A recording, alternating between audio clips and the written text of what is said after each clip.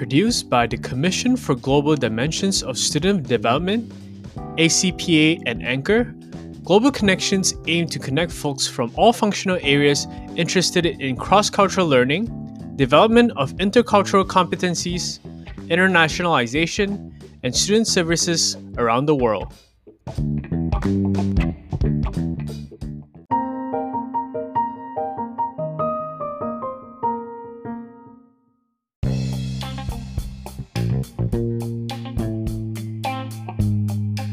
Welcome to this episode of Global Connections. I am your host, Li-Xing Li. This is the living room space we invite our guests to share about their stories and narratives. Hello, everyone. Welcome to the podcast of Global Connections, CGDSD. I am your host, Li-Xing. Joining me today is Dr. Kevin Stansberg. Kevin is a first-generation college student who recently completed his Doctor of Education in Organizational Leadership Studies at Northeastern University, where he was recognized as one of the 100 most outstanding students across the university. Kevin has offered the field of student affairs research a scholarly contribution in the form of his dissertation study, exploring the cultural dexterity building of expatriate student affairs professionals working at overseas campuses, for which he has received the 2022 ACPA Excellence in International Research Award. Bridging a multi-continent higher education career and a research interest in culturally capable university leadership, he brings a wealth of experience to his scholarly endeavors to advance student affairs practice. Welcome, Kevin. Thank you so much. Thank you for having me here today. Thank you, and congratulations again on your recent ACPA Award of 2022 Excellence in International Research. We're so happy to have you here share your research on cultural dexterity building for student affairs professionals. The key word or the topic in your research is cultural dexterity. It's very attractive and new to me. How did you come up with this thing, and what is the inspiration behind the research? That's a great question. So global dexterity, cultural dexterity, it's I got it from a professor named Andy Molinsky, who's in Boston, whom I've never met, but who has written a book on global dexterity and cultural dexterity. And I became aware of his work from a student affairs professional named Denny Roberts. Denny had worked previously in Qatar, and when he left the country, he published a really beautiful article about his experience there. And he used Molinsky's global dexterity model to talk about some of the cross-cultural differences. And that's how I originally got tapped into the idea. So for listeners who aren't familiar, it's essentially what Molinsky does is he says, under previous cross-cultural models, what you were doing as an outsider is you were memorizing what's appropriate behavior somewhere else, and you were adapting, to that. What Molinsky does instead is he asks people to start with thinking about their own culture, thinking about how would I operate in these different settings in my own, home country, and then looking at what's appropriate in another culture, and then trying to find a way to bridge the two. And I think the big difference in his model is that he wants practitioners to maintain their own value sets while acting appropriate in other settings. And I think in student affairs, because we often start our work with self-reflection, it was a really good model. So I entirely owe the finding of that model to Denny Roberts. Sounds good. I really like the idea that we have to start with our own culture and then learn the local culture, your culture, and then we bridge the two and create our cultural thing, right? Instead, yes, exactly. I learned from your research.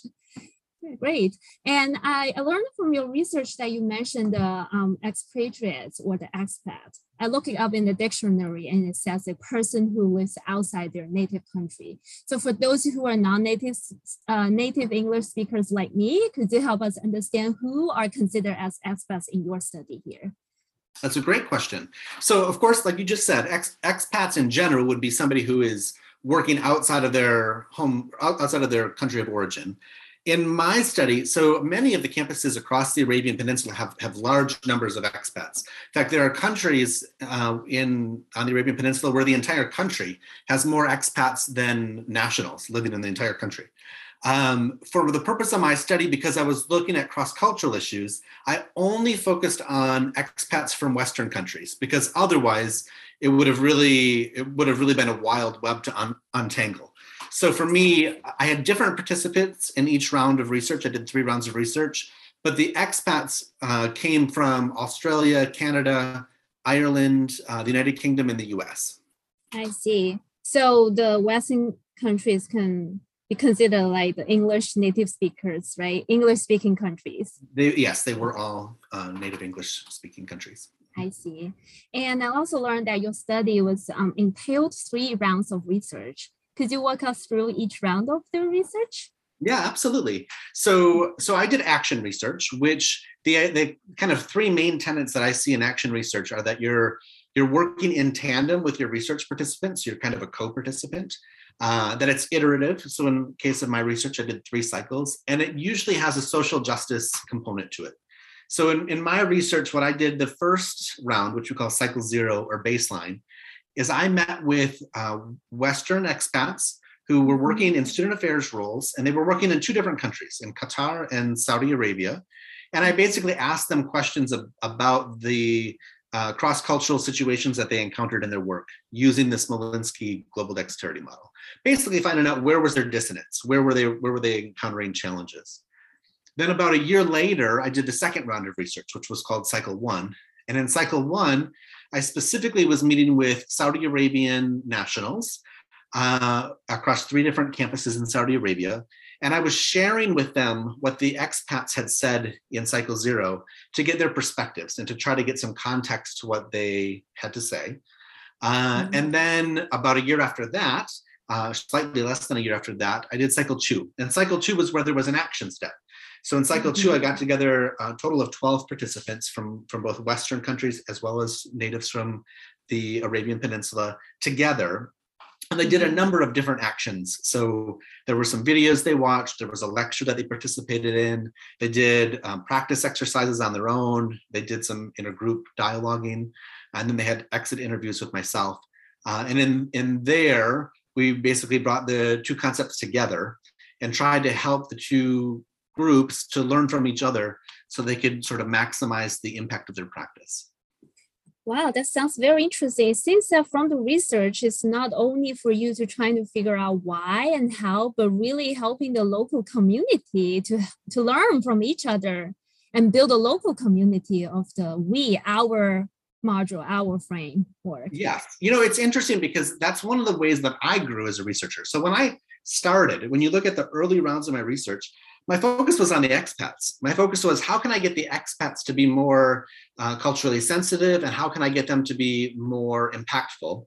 But what really happened in the end is that both groups, which is a much better outcome, obviously, but both groups really grew and learned about each other and how to basically create a new system, because most of the campuses that my participants were at were trying to adopt some Western ideas and some Western ways of doing student affairs work.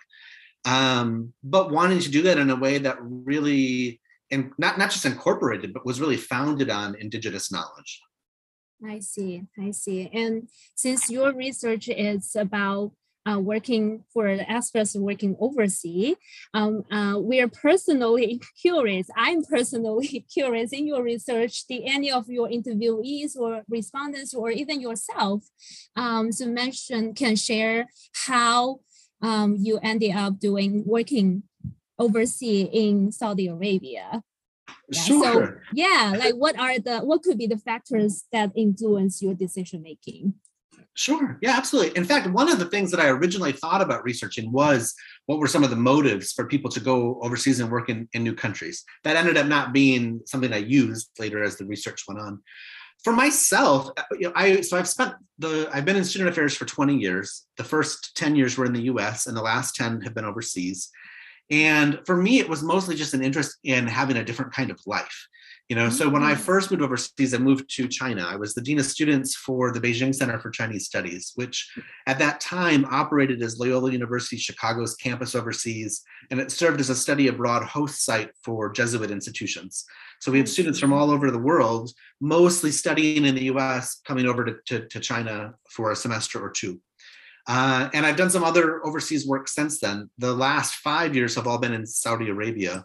So for me, it was coming initially from a personal interest. I wanted to see the world and I wanted to explore and I wanted to get new perspectives. I think that was true of a lot of the folks that I've met, but there were other motives that other people mentioned.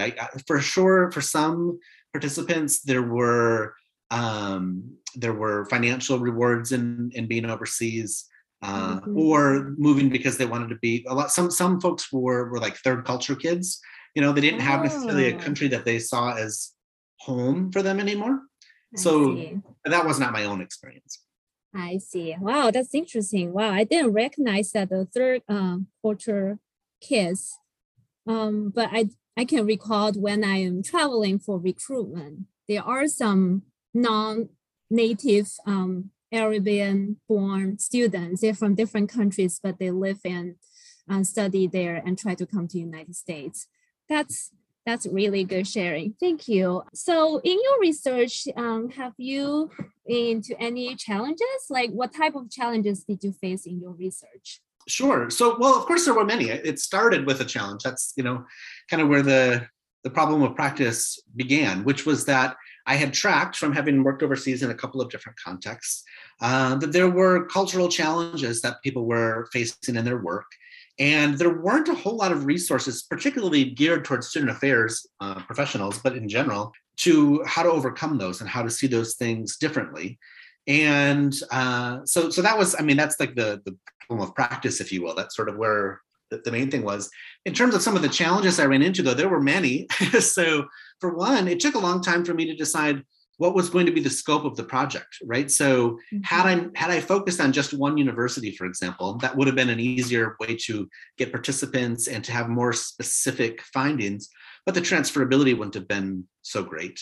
And then I would have been reliant on that one host site to want to continue through this multi-year project. On the opposite end, there was a point when I thought about doing this focused on the Middle East. And very quickly, my participants from round one, the Saudi Arabian participants, were like, no. The Middle East is too big. It's too geographically and economically and culturally diverse. The findings from that would not be very applicable or useful, and probably very difficult to pinpoint. So it took me some time to kind of, figure out what was the right scope of the project. And then the last that I'll mention, which is also probably something a lot of researchers out there can relate to right now, was COVID. So originally, what I set out to do, originally my change agent, what I had envisioned was that it would be an in-person kind of day-long, or maybe even more than one day, kind of intergroup dialogue facilitated exchange. And, my cycle 2 research happened in the spring of 2020. So very quickly that went away. Now that ended up being good, because by moving it online, it saved me basically all of the costs that I would have incurred. And it also made for a much more culturally diverse and much more country diversity in terms of the participants, because it was free for everyone to participate. No one had to travel. Yeah, absolutely. COVID hit and makes everything different. And you should be so proud of yourself for such a big completely. Like I said, for me, actually, COVID worked to my advantage as a doctoral student, in that, for about a year, there wasn't a whole lot else I could do. And so being able to code my data and write about it was a really good use of time. Got you. Yeah. So the next question is, what are the most exciting or surprising discoveries in your research? Sure. Well, I won't bore you with all of the details. They're in the dissertation, which is available for free online in ProQuest if anyone wants to read it. I think the most important, which is not necessarily surprising, but the most important is the applicability of Malinsky's model and the adaptability of the framework that he uses. So basically testing, is this 6-part cultural dexterity model a good way for us to talk about the cross-cultural differences between Western and Arabian Peninsula ways of doing in student affairs. And I found that it was. Participants found it was very intuitive to understand, and that they were able to apply it and use it and speak to it. And I tested that in a number of different ways, both in groups and individually, and writing and verbally. So that's helpful, but maybe not surprising. I think my most surprising finding was actually had to do with the virtual component of it. So when I moved this online, participants were really clear that they needed it to be done in an efficient way. They didn't want to spend the whole day online. They got together in a couple of different times. Yeah. And one of the practices that I had never heard of and probably never would have seen if I hadn't moved this online was this idea of swift trust. And basically, in a nutshell for listeners, a lot of times when we do in student affairs, when we're doing like a group facilitation, we spend a lot of time sort of setting ground rules. Yes. And the idea of swift trust and the way that it worked well in my virtual environment was basically the facilitator just establishes trust. They just say, you can be trustful. I did it in 3 ways. I had interpersonal trust intrapersonal trust. So this was, I told all the participants that they could trust that they belonged, that no one had to have imposter syndrome. They had all either been hand selected by me or through members of my professional network. That they could have trust with interpersonal trust, which was they could trust that the others in the room were all also student affairs professionals and could understand the context that people were speaking in. And the third was system trust, that because they were all doing this as part of my dissertation, they had all signed rights through the IRB process. Yes. And what was amazing is I could establish that trust by just sort of saying it in about 2 minutes and saved probably 20 minutes of activities. And unanimously, all of the participants who remembered it said it worked. There was one participant who didn't remember that we had gone over it, but that participant went on to say they also felt comfortable sharing in the group. Wow, that's interesting. Yeah, I had never heard of it before, but it was an efficient and effective way to do it. Yeah. I believe it's just because your research is very attractive and interesting, like people get into the trust pretty quickly. Nice. With the experience of conducting research, could you share some advice for new professionals or graduate students? Sure. Well, I think I got a lot of really good advice along the way. So my advice is not original. It's things that were shared with me. But one thing that I had been suggested to do, and that most people in my program did, was to focus our research on our own work. So they kind of joke that it's me search instead of research. But that was helpful to me. So by doing this action research study and actually working in my own context, I was able to think about things in a much deeper way than I would have been able to do if it had been a more kind of objective, situation. And then I think another thing, so I had more than one chair as the time of my dissertation went on, because my first chair got promoted. But one of the things that she regularly told me was, your dissertation is not meant to be your like penultimate study. It's meant to be your first study. And so keep it simple, keep it focused, keep it, innovative and have it be something new and helpful, but don't overdo it. And I would say that one of the things that comes up consistently when I'm talking with other doctoral students now is they have that same feeling. They feel like they need to do something that's so big and is going to change the world, when in fact, what they need to do is graduate. What they need to do is learn how to do research, learn how to analyze it, learn how to write about it. And they can always expand on that research for the rest of their careers. They can write articles and they can do all kinds of additional research. But I would my advice that I'm going to reiterate from what was told to me is this doesn't have to be your life's work. This can be the next step in your own kind of education process. Thanks for the sharing. So then what will be your next step for your life work? How are you going to use this research for your future work? That's a great question. It's to be determined. I don't even want to project what I might do because I don't know. I'm happy to share and be vulnerable with listeners and saying, so I left Saudi Arabia in January of this year with the idea that I would job search for a new job for the fall. And I am in fact spending this spring and this summer reconnecting with my family and my friends. And I'm going to be doing some travel both here in the US and as well as in Europe, and just kind of enjoying and resetting after, the stress of a doctoral program and the stress of COVID and the stress of, for about 2 years, I was overseas without really an easy way to get back home because of the pandemic. And I don't know where that will lead me. So I'm looking for senior level and near senior level student affairs work, mostly in the US, but also overseas. I am open to considering maybe doing something in the consulting world. I was intentional when I did my dissertation. I did it in organizational leadership studies, specifically because I wanted to have more doors open to me and have options of doing different kinds of things moving forward. But I don't know. I hope that by the time the fall comes, I can answer that question accurately, but I don't actually know. Thank you, Kevin. I appreciate all of your sharings. And like Kevin mentioned, the research shouldn't be the life work, it should be the beginning. So I feel very interested. Feel like I want to do the research in the future, even though I'm not a doctoral student, but maybe in the future, if I ever get into the doctoral program, your research definitely kind of enlightened my passion in doing the research. And thank you for that. And I really appreciate to see that you're sharing about the Swift Trust. I wish this could happen like in any organization, just like how we can use that into the local organization.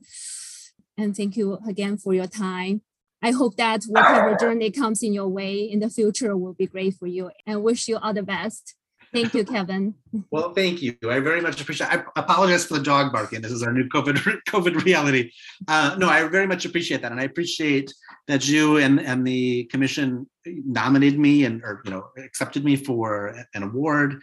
And certainly for any of your listeners out there, if they want to connect with me, I'm on LinkedIn, and I'm happy to have individual conversations with anyone who's interested in the research or in working overseas in other contexts. Thank you for this opportunity. Yeah.